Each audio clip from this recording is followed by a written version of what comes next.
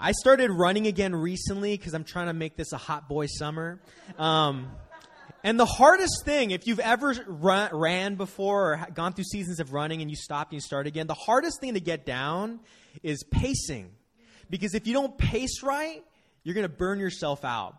Now, I don't know about you, but I have a love-hate relationship. I have a love-hate relationship with running with people. I love it because I love the camaraderie. I love the togetherness. But the thing I hate about running with people is it always throws off my pace. The last time I went running with Seabell was the only time I went running with Seabell. And I remember when we were running, we're just getting to know each other. When you're running with someone for the first time, you're kind of feeling out how fast do they run. And the whole time, I'm running and I'm insecure that I'm slowing her down.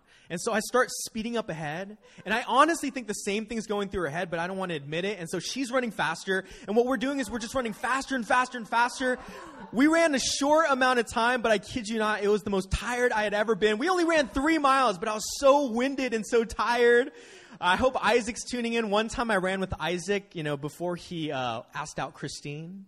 And this is when he chose to ask me all of his relationship advice. On our run, he was asking me the deepest questions about love.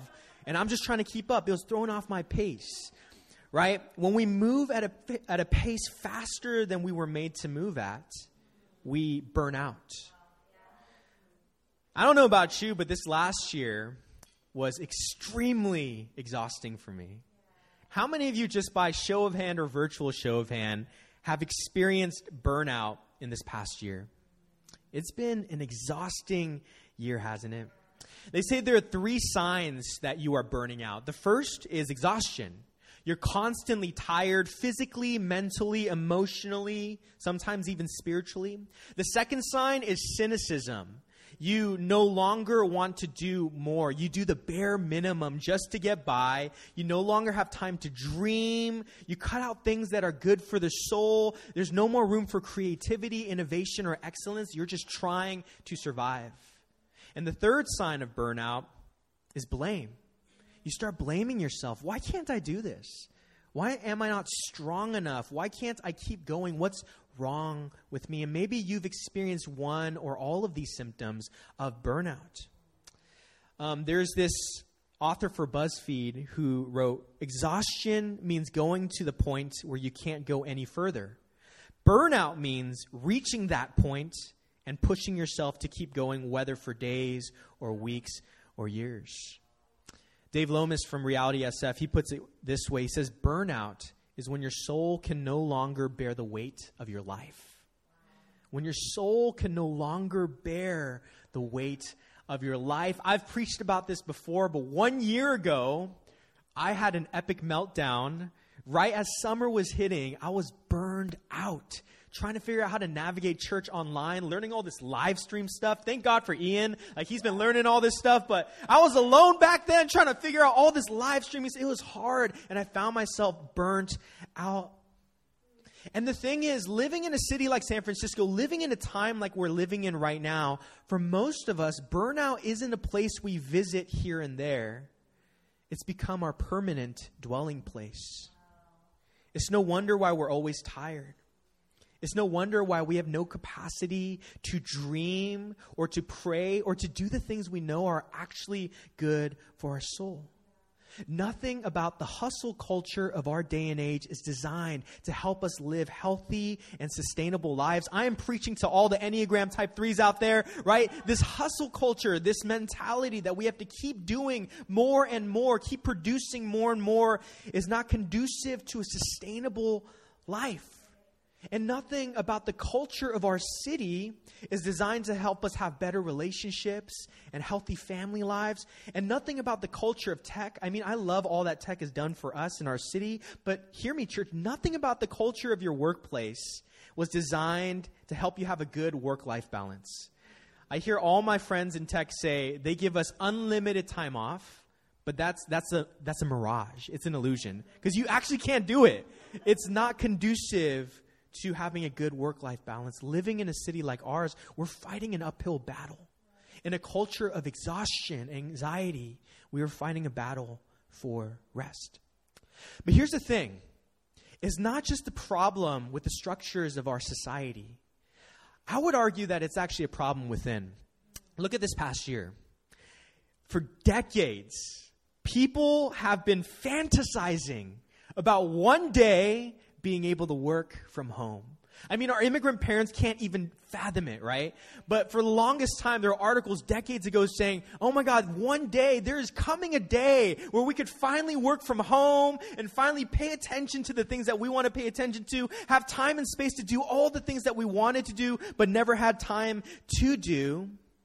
But now that we are working from home, at least most of us, the question is, have things really changed? If anything, this past year was more exhausting. If anything, this past year, we spent more time invested in work and all the things that we had to produce. We had less time for the things that actually mattered. We worked way past the time we were supposed to stop. Ooh, I felt conviction sweep across the internet right now. Some of us keep working past the hours we're supposed to stop working.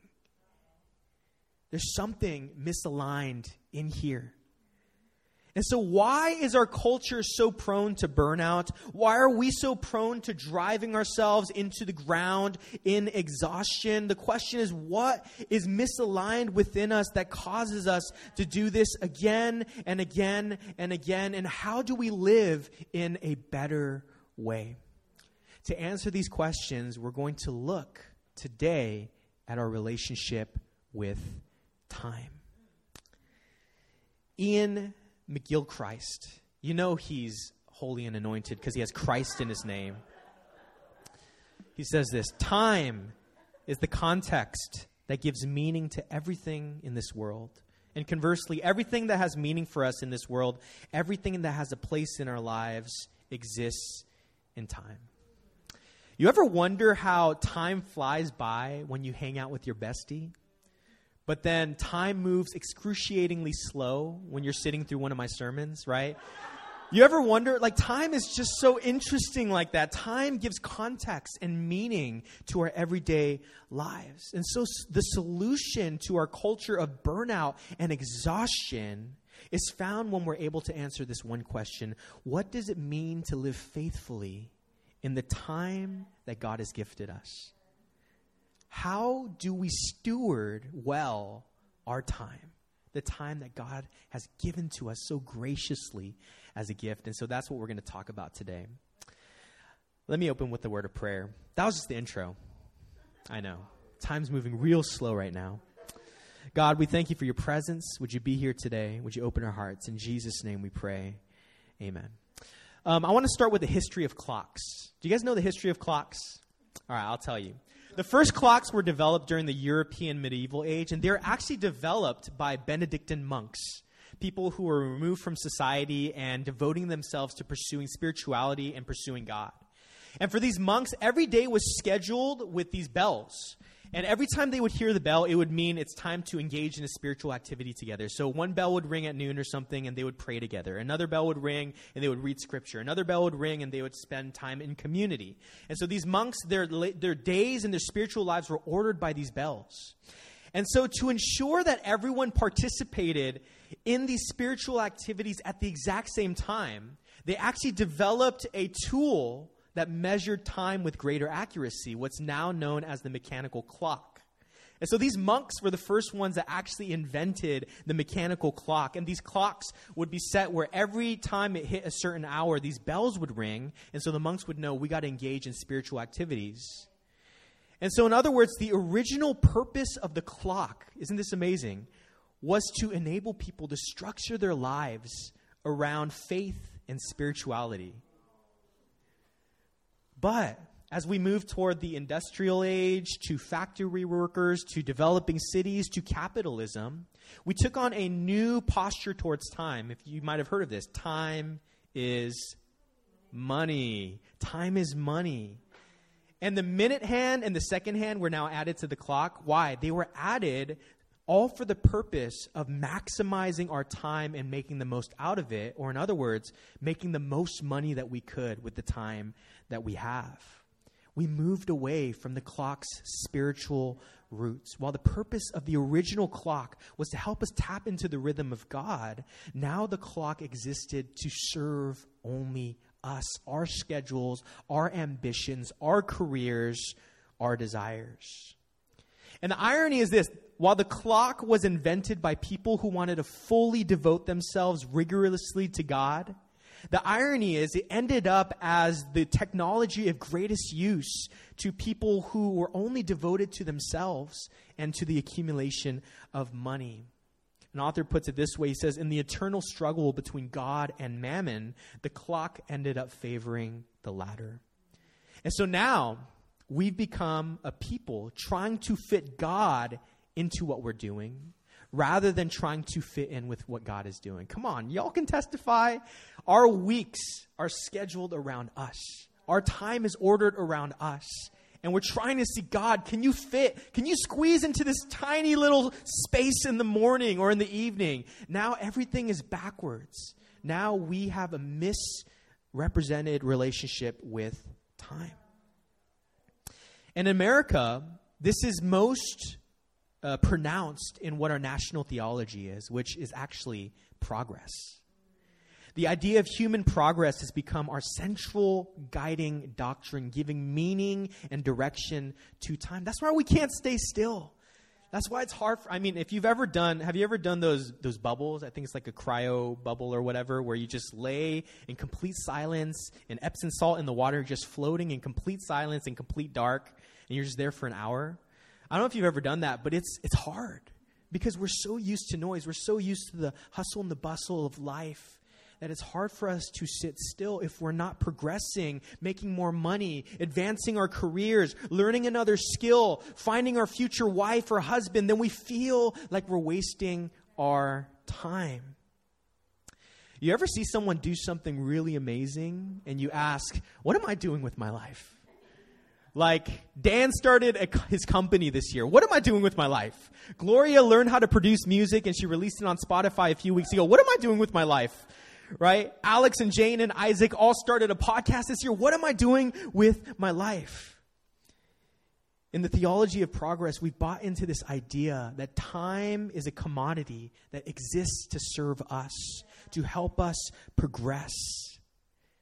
But in the theology of progress, we can't truly rest. And it ends up burning us out and running us into the ground. All this to say, we have a very broken relationship with time. And our relationship with time needs to find redemption in God. I could end the sermon right here, and it would be very depressing, but I have good news for you. Augustine once said, God created the world not in time, but with time. In other words, time is a creature. There was a time when time was not, and a time when time was. Time came into existence simultaneously with creation. And so the question is, why then did God create time? Why did he create time? It's a creation. God created time, and I love this. He created time as a gift for us.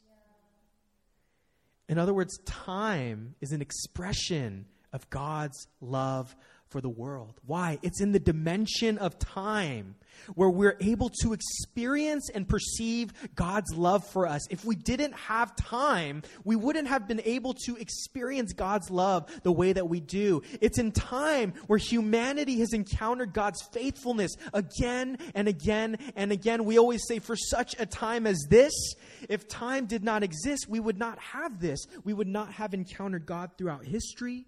We would not have encountered God's love through our lives.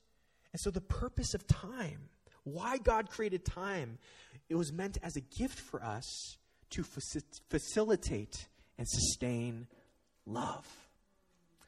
Think about that. This changes everything. Just if you really think about it. Time doesn't exist to make us more productive. Time exists so that we can love better, so that we can receive love more freely. How do we know we're using our time well? The question is your time spent helping love or hindering love? And I would say for most of us, living in our day and age, in our city, our time spent actually hinders love more than it enables and helps love.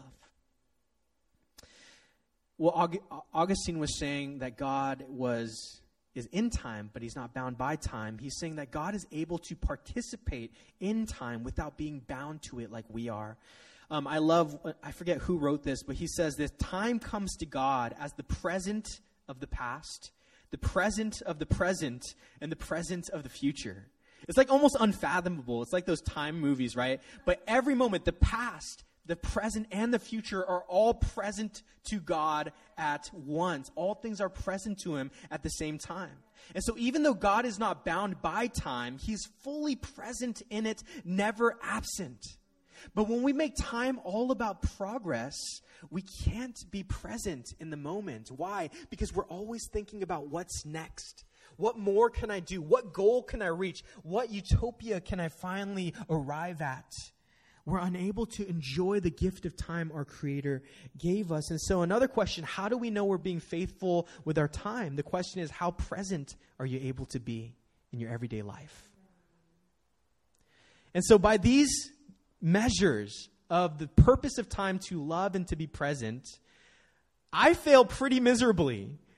I feel like the time that I spend often hinders love and makes me unable to be present rather than to love and to be present. Scott Bader he says, the ways we experience, name, and interpret time contribute to the kinds of communities we imagine and inhabit. This is why this is important. How we approach time will decide what kind of community we will be, what kind of people we will be. And right now, I believe the world doesn't need a church that lives the way that they live, that lives in this hustle culture, that does not know how to rest. The world needs something different. And so if we want to be the church that the world needs, a breath of fresh air, a new approach towards life and time, we need to have a redeemed relationship with the concept of time. What if we view time not as a commodity to be used and bent towards our ambitions, but as a gift from a loving Creator, not for the purpose of productivity, but for the purpose of fully present love? Imagine what kind of church we could be. When we try to master time, violence becomes inevitable. Simon Carey Holt, she wrote this: prolonged busyness is a state of violence. Shoot, that is a bold statement. Prolonged busyness is a state of violence. According to the Macquarie Dictionary, violence is an unjust and unwarranted exertion of force or power. Such is unchecked busyness, for it is an unwarranted, unjust state, destructive to the human soul, to the community, and even to the earth itself. What's he saying? When we are unnecessarily busy and overproductive, we are being violent to our souls, violent to our communities, violent to our relationships. It is violence. And when we try to master time, we try to master Jesus, who is pronounced the Lord of time. But here's the good news. In Jesus, fallen time begins to encounter its redemption. Time becomes the arena now of redemption and hope. And in Jesus, we get to experience the fullness of time. Now, one thing that we observe about God throughout human history is that he moves very, very slowly. I mean, just look even at the process of evolution. It's a very slow process. I hope one day humans have 3 arms. I don't know. But until then, it's a very slow process. But it's not because God is lazy or has a lack of interest. The Bible says that God is not slow in keeping his promises. So then what is it? I think it's that God's slowness redefines our understanding of the nature of slow. We want fast food faith. But God wants to cook us a home-cooked gourmet meal that takes many hours of preparation. We want cheap wine, But God wants to give us the finest wine that's aged to perfection. It's like pizza, right? It's always better as a leftover. God wants to give us the slow-growing thing, but the better thing. God is a God who takes his time to do things, which is incredibly frustrating for modern-day speed-oriented people like us. I mean, Iris already quoted the psalmist, but in Psalm 13, 1 through 2, how long, O Lord, will you forget me forever? How long will you hide your face from me? How long must I take counsel in my soul and have sorrow in my heart all the day? How long shall my enemy be exalted over me? How many of you have ever felt the frustration of the psalmist? How long, O Lord? How long until my dreams are fulfilled? How long until I meet the love of my life, my future spouse? How long until we see justice for our people? God takes his time. I don't know if you know this, but the average speed of a human being and the pace at which they walk is 3 miles per hour. That's a 20-minute mile, right? And so the average speed that a human being walks is 3 miles per hour. How many of you know that Jesus walked at 3 miles per hour? Jesus walked slowly. Slow enough to see the outcasts that society had rejected. Slow enough to feel the tug of a bleeding woman in need of healing. Slow enough to sit and grieve over the death of his friend Lazarus. Love has a speed. God walks slowly because he is love. And if God was not love, he would move a lot faster than he actually does. But love has a speed. It's a spiritual speed. It's a different speed from the technological speed that we're used to. He's the 3 mile per hour God. And the point is that love takes time and love moves slowly. And because God is love, God takes his time.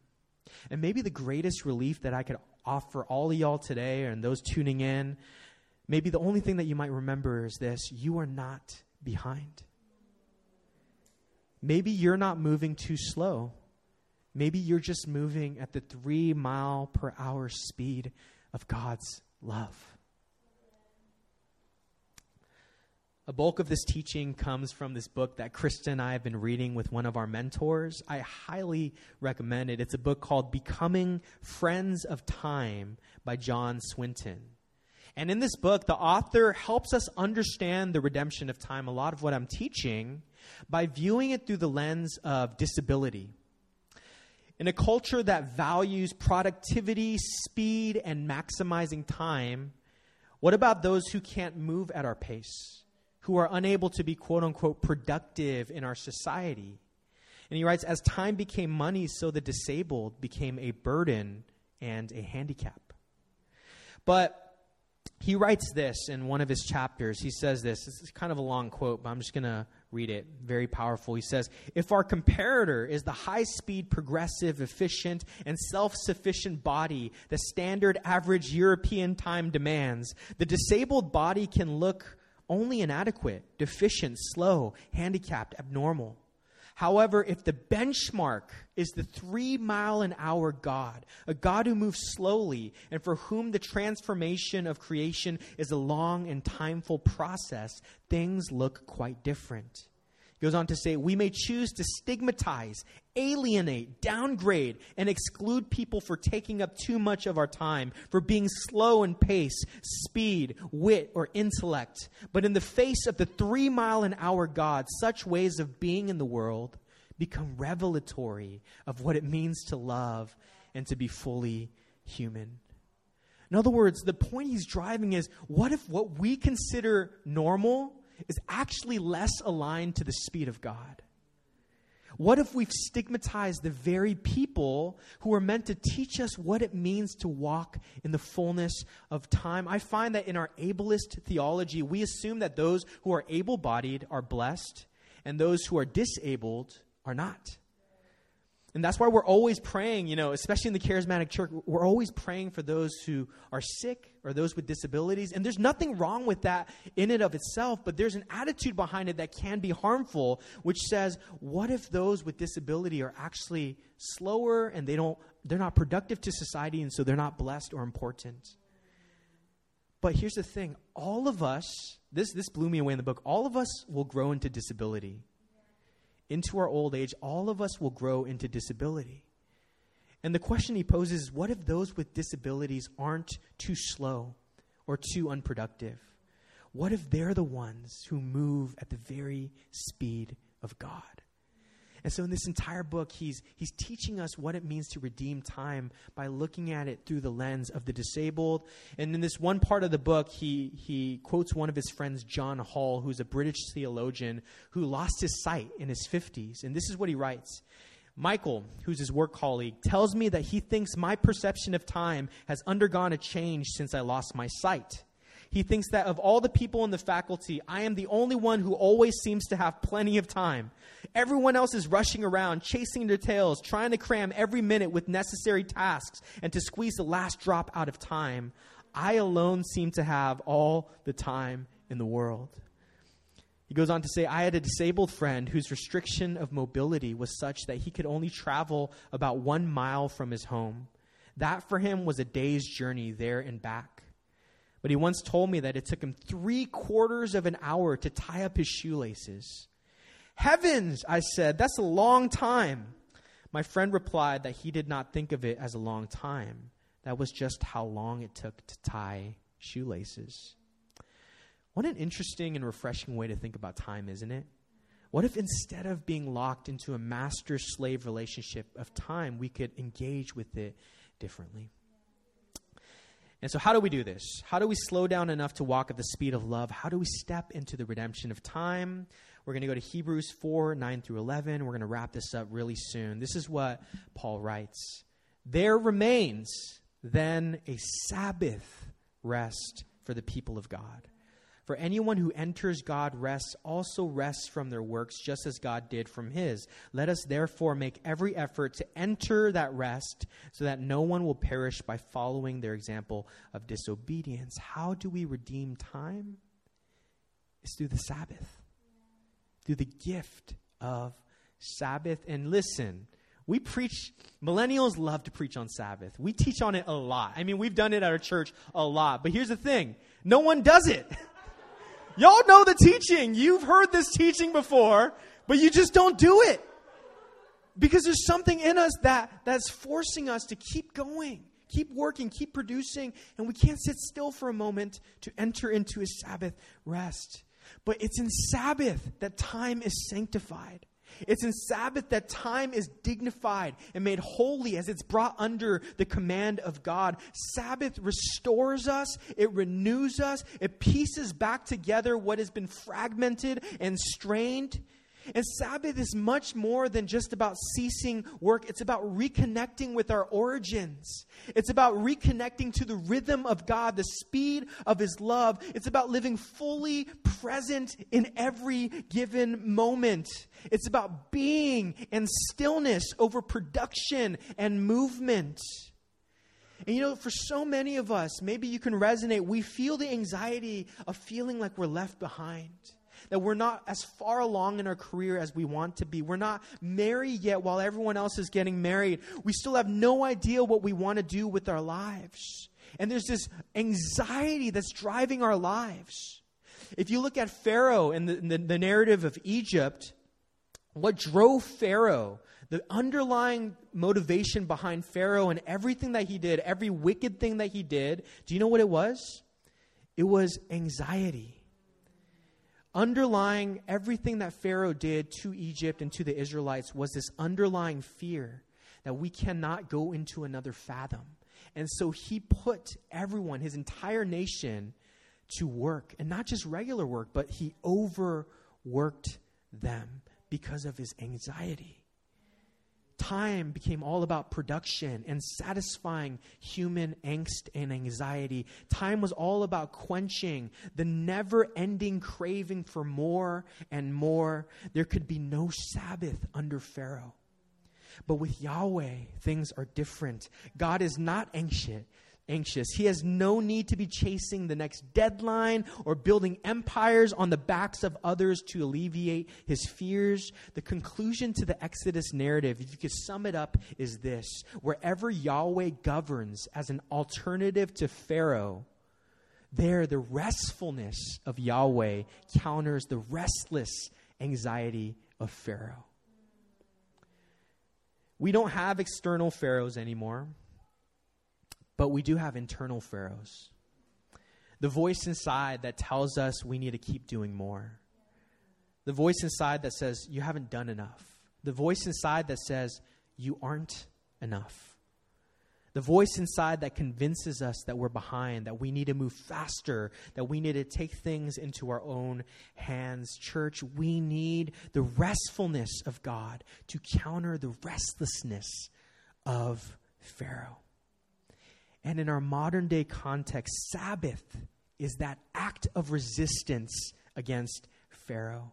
It frees us from a life defined by production and anxiety. Sabbath helps us resist the artificial urgency of our day and age. It reminds us that we are not behind in God's timing. It keeps us from rushing ahead of God. There's this TikTok video of Justin Bieber that my friend told me about, and it does not paint him in a good light. He's married to Hailey Bieber, and there's this series of TikTok videos of Justin leaving his wife behind, but not just like rushing on ahead without her, but leaving her with all of his luggage. So there's this one video where the car stops and Justin jumps out of the car, grabs a skateboard and just skates away. And you see Hailey like running out of the car chasing him, and she trips and stumbles. It's so bad. Men, you need to learn, okay? You need to learn, okay? Don't do that. But some of us, we do that with God. We try to rush on ahead of him.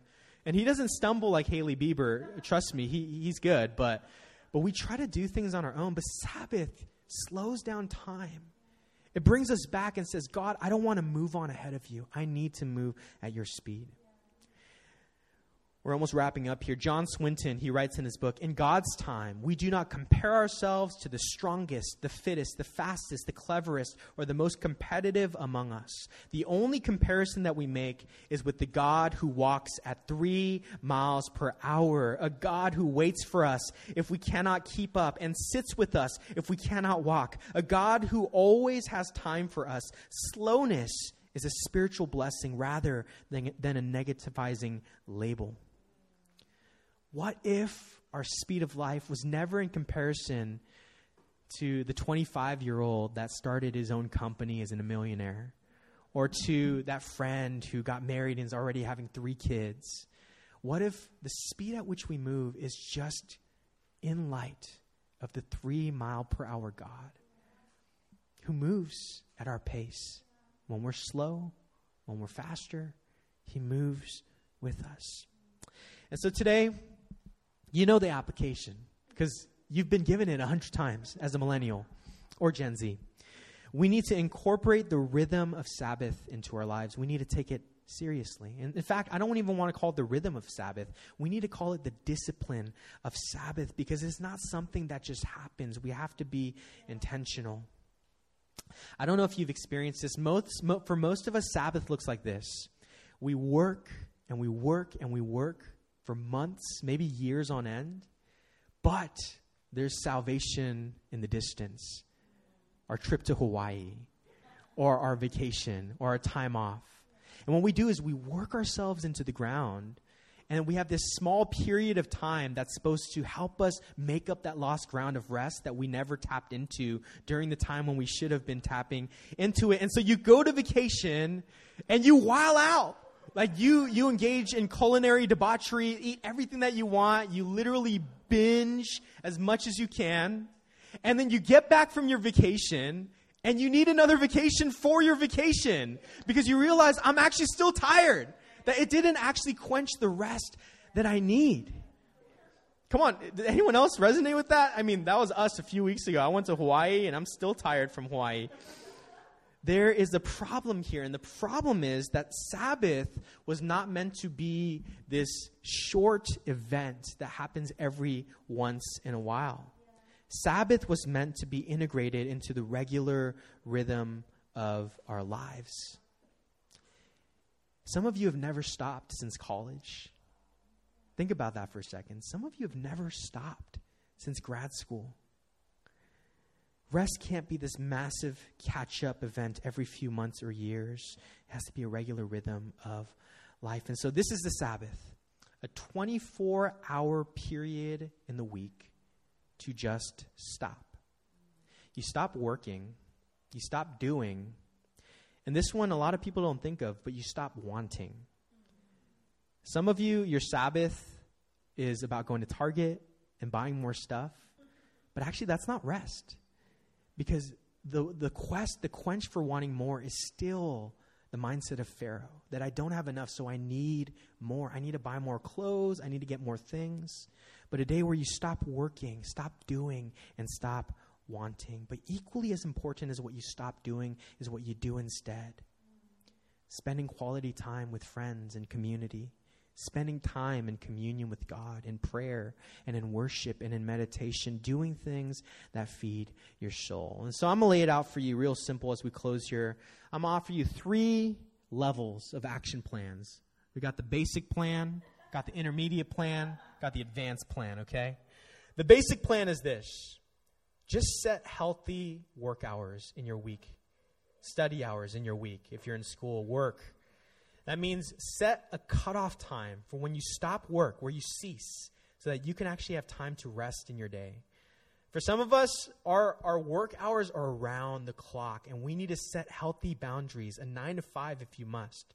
But that's the basic level, the very basic surface level. Just have a healthier work-life balance. Have a plan in place to end your work day every single day. Intermediate level, practice the Sabbath. Set a 24-hour period in your week. I know for some of us, we're unable to do that because of the nature of our work and our schedules, but try to the best of your ability to schedule a 24-hour period of the week to practice the Sabbath. And the advanced level, this is for the dreamers. This is for the overachievers, the Enneagram Type 3s. You know how we have to-do lists? Advanced level, I encourage you and challenge you to create a to-be list. And this is a list of not things that we need to get done or do, but things that help us be.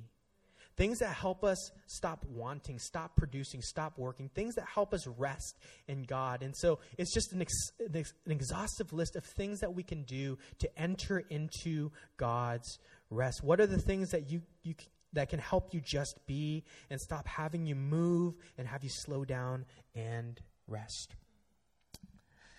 I'll close with a word that God gave me a few years ago. He said, Mickey, so many people in your generation want to be like Katy Perry. They want to be like a firework. But he says, Mickey, I'm not looking for fireworks. I'm looking for torches. He's saying the difference between a firework and a torch is a firework goes off, and in an instant, it's a blaze of glory. But after that moment passes, there's nothing left. He's saying so many people in your generation want to explode and be all over the sky and be colorful and be seen.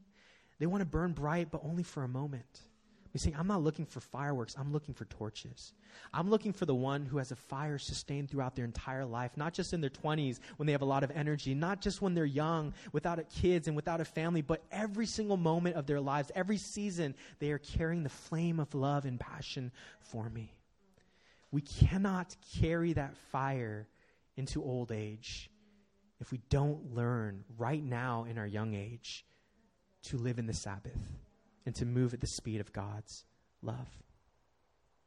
And so the question I want to pose at the end of this is this: what if instead of being driven by progress, what if we could be driven by love and by being present and by trying not to move at the speed of the world around us, but at the speed of our God? Why don't we close our eyes in a time of response? Going to welcome up the worship team. And this is the question I just want you in your time with God to ask and interact with Him about. The first question I want you to ask in your time with God is a very simple question. It's simply, God, am I moving too fast? Maybe some of you in here, that's not the case, and you feel like you're actually moving slow and at a good pace. But I would bet for the majority of us, when we really ask ourselves and sit and think with it, we're moving way too fast. And so I want you to ask God, God, search me, search my heart, search my mind. Am I moving too fast? Am I moving and being fueled by the anxiety of Pharaoh? Or am I being influenced by the people around me and the speed and the pace at which they're moving? Or am I moving slow enough where I'm not rushing ahead of you? What is God saying? What is God speaking to you?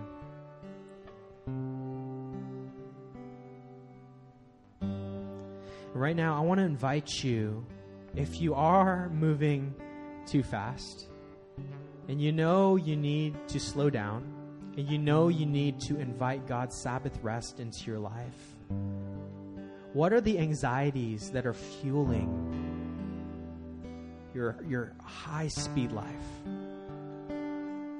Is it the anxiety that I'm behind?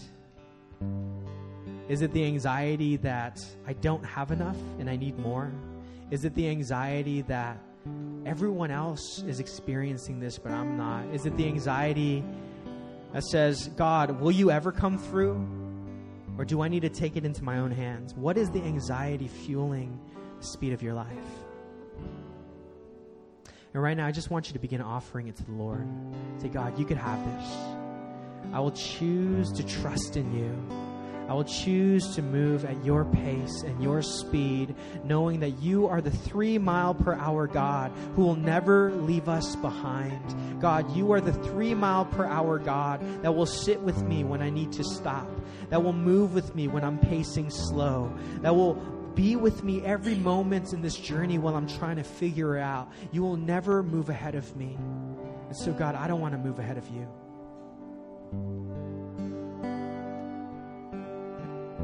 And right now, I just want you in your heart, just make a commitment. God, I want to enter into your Sabbath rest. I want to truly receive this gift.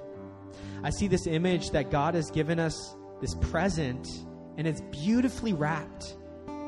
And we've taken it home, and we've just left it in the box. And we're just enjoying the wrapping paper, but we've never opened it. But I feel like God's saying in this season, the box is not enough. The wrapping paper is not enough. The ribbon's not enough. Open the gift. Enter into my Sabbath and find life. Find rest.